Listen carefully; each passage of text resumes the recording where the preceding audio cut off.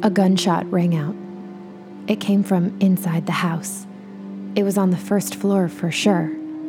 Was it the east wing? She panicked. She knew someone was hurt. She could feel it in her bones. She knew right then what she would do, and that she would never tell a soul.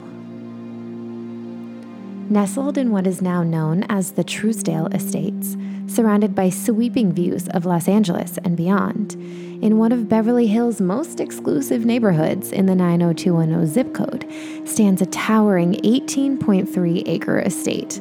That's over 18.5 football fields. This massive gray stone structure, surrounded by lush gardens, water fountains and ponds, and all of the trimmings of a life of luxury, stands as a physical tie to the past, one full of deceit, greed, and ultimately, murder. I'm your host, Ansley, and welcome to Hollywoodland Unsolved. I must warn you that this episode may be frightening to listeners under the age of 13, so listener discretion is advised.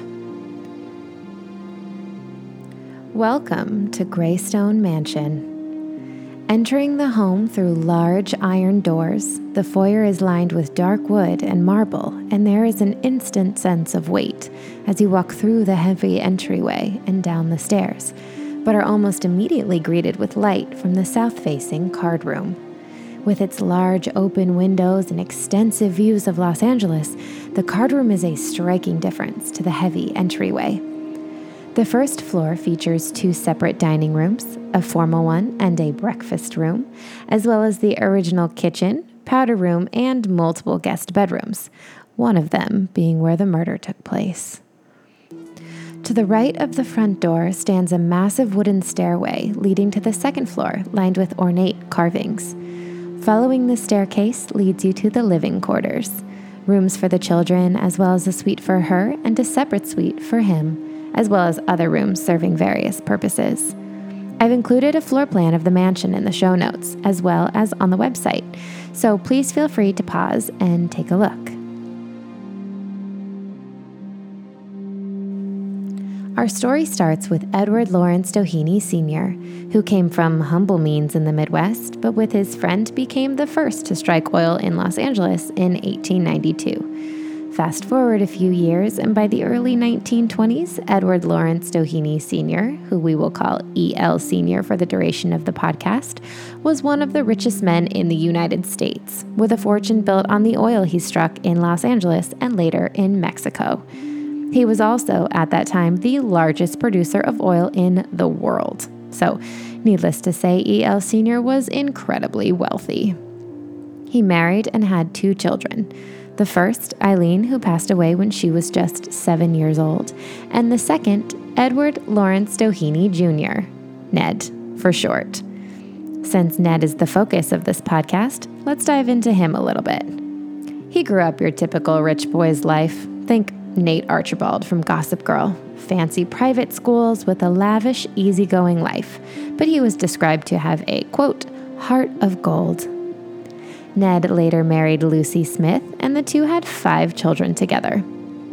E.L. Sr. purchased the land where Greystone Mansion stands back in the 1910s and gifted the land to Ned and Lucy to build their dream home, which is exactly what they did. Construction on the massive estate began on February 15, 1927, and while construction took 3 years to complete, Ned Doheny and his wife Lucy and their 5 children moved into their over 46,000 square foot mansion in the early fall of 1928.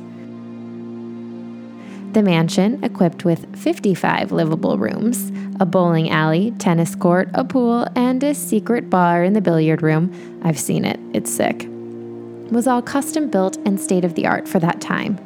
The Doheny family were no strangers to boasting their wealth, and the parties they intended to throw in the house were going to be nothing short of extravagant.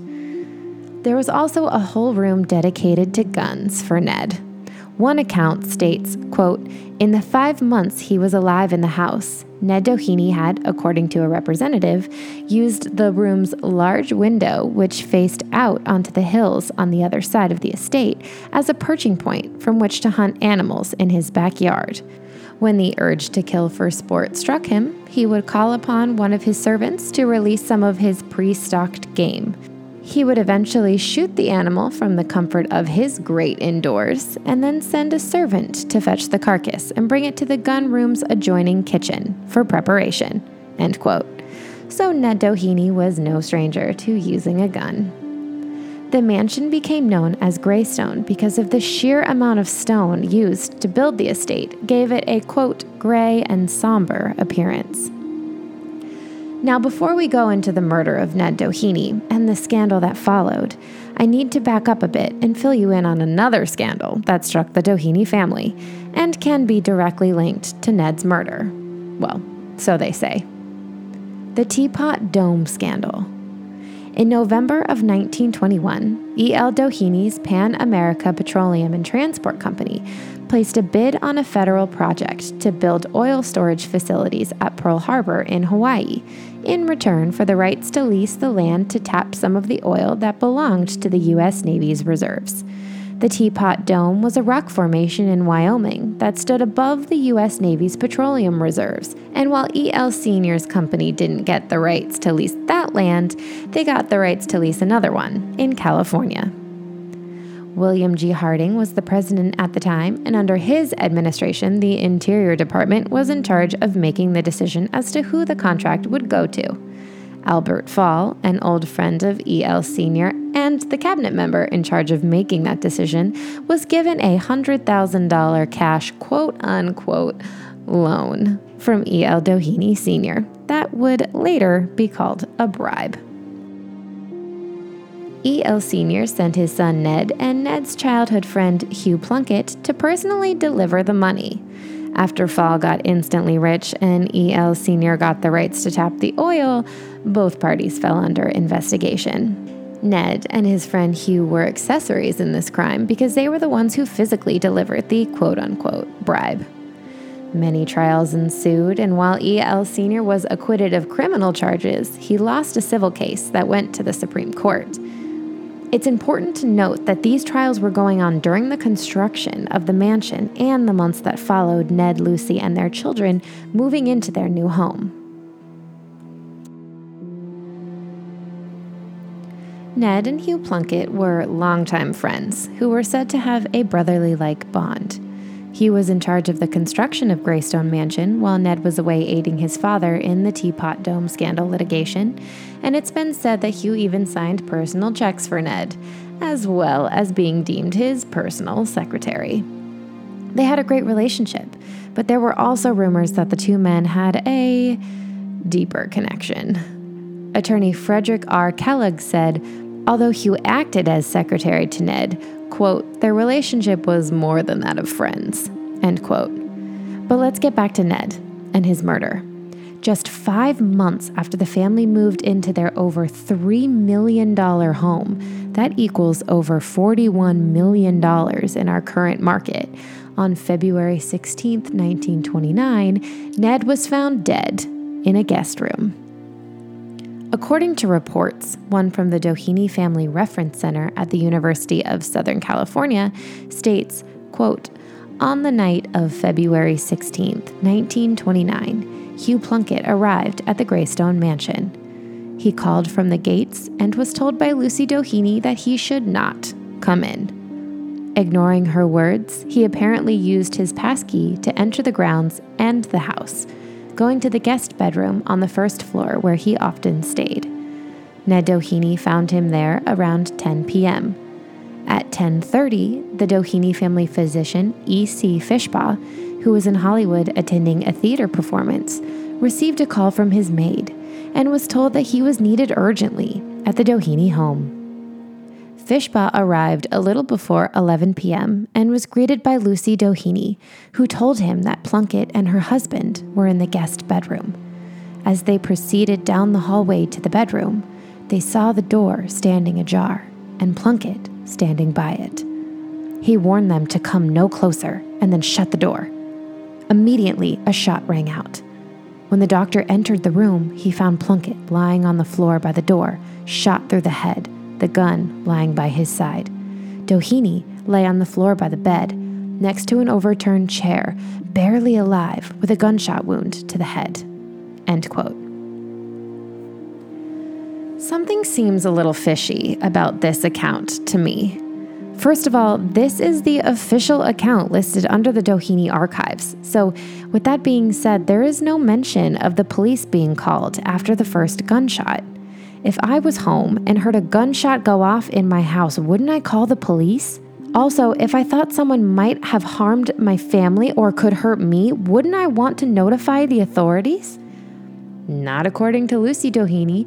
Lucy called the doctor instead of calling the police, which makes me believe that she thought, or knew, that this wasn't a murder-suicide after all.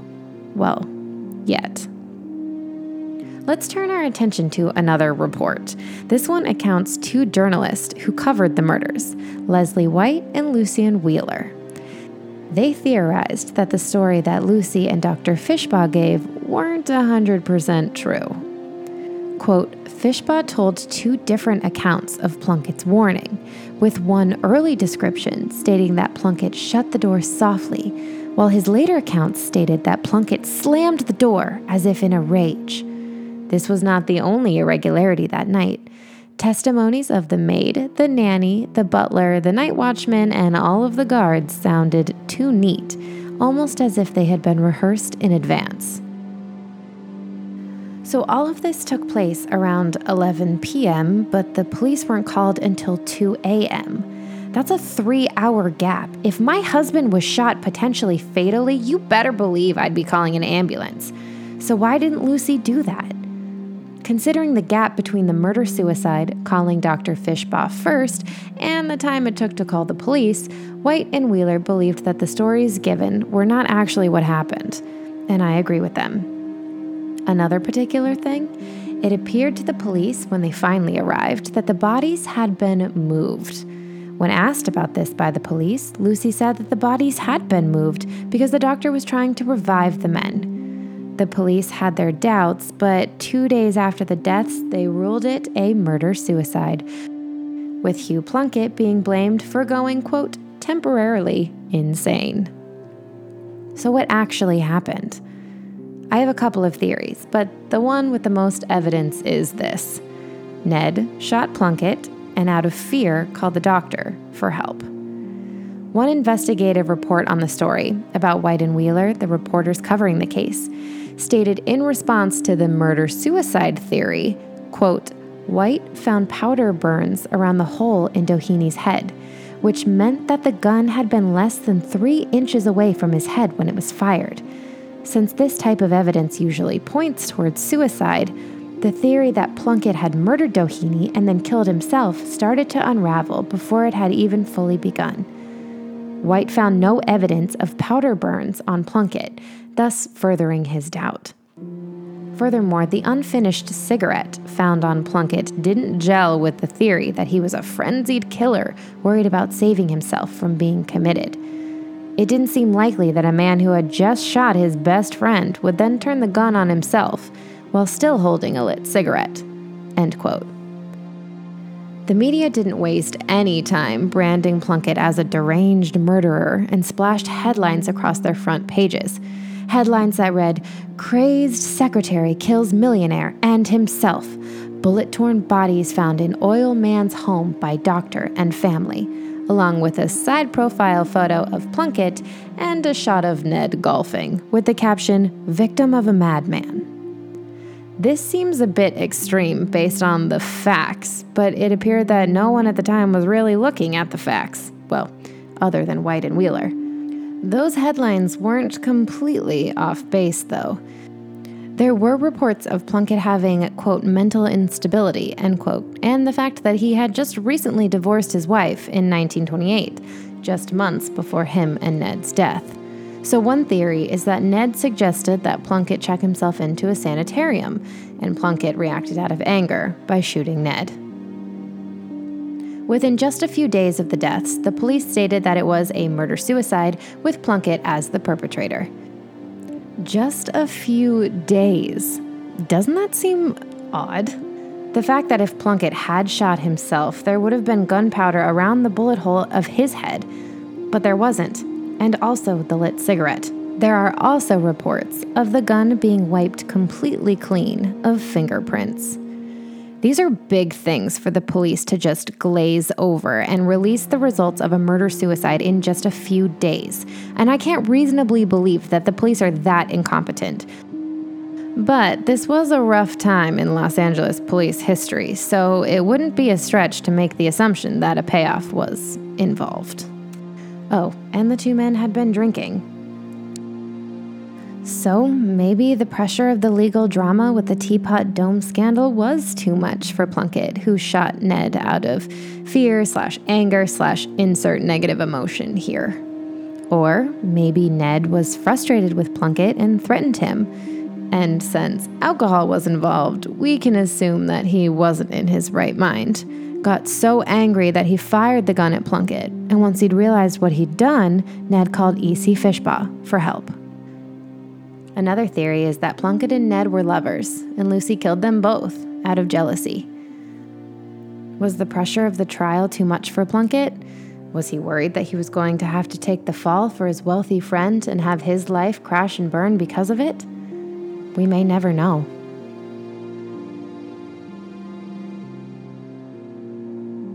The two men were buried close to each other in Forest Lawn Cemetery. This was weird because the Doheny family were big donors of the Catholic Church, and Ned wasn't buried in the family plot, which gives another clue to the theory that there might have been more going on between the two men than what seemed. But at the end of the day, only Lucy Doheny and Dr. Fishbaugh will ever know the truth. And Lucy Doheny made it her life's mission to never tell a soul. She remarried almost to the day after Ned's death and never looked back. As far as E.L. Doheny Sr. goes, the sympathy for a grieving father was so deep that the investigation was called off, and after only an hour of deliberations, he was acquitted. What became of Greystone Mansion? According to reports, after her children were grown and 27 years in the mansion, Lucy sold the estate to real estate developer Paul Truesdale from Chicago. Truesdale, who that area is named after, aka Truesdale Estates, had plans to, quote, subdivide and demolish the house. But in 1965, the city of Beverly Hills stepped in and bought the house to prevent this from happening. The mansion is now listed on the Historic Registry and is maintained by the city of Beverly Hills. The great thing about Greystone Mansion is that it is so accessible to the public. With the gardens open almost daily and the doors to the mansion opened for special events, I went there for a car show in the spring of 2016, this vault of history is so easily accessible. And I bet you've seen Greystone before and you haven't even known it. Greystone Mansion has served as the backdrop for many productions in Hollywood, including Spider-Man, The Big Lebowski, and Gilmore Girls, just to name a few. So what are your theories? Did Lucy Doheny and Dr. Fishbaugh tell the truth? Or were White and Wheeler onto something? Perhaps you have a theory of your own. Shoot me an email at hollywoodlandpod@gmail.com or tweet me at hollywoodlandpod. Want to try to solve the mysteries of the deaths of Ned Doheny and Hugh Plunkett? I've included addresses and a floor plan in the show notes as well as on the website. Happy sleuthing! Also, I've included a complete reference list of all of my research for the show in the notes as well as on the website, and I have links to the accounts that I've quoted in the episode, so please feel free to check them out for more information on Greystone Mansion and the murder and death of Ned Doheny and Hugh Plunkett. Next time on Hollywoodland Unsolved, we dive into the murder of a beloved starlet turned nightclub owner who was found dressed to the nines, dead in her Lincoln convertible, in the garage of her ex-lover's ex-wife. The untimely death of Thelma Todd. All elements of Hollywoodland Unsolved are produced by me, Ansley Gordon, with graphics by Brian Balzerini and music by my amazing father.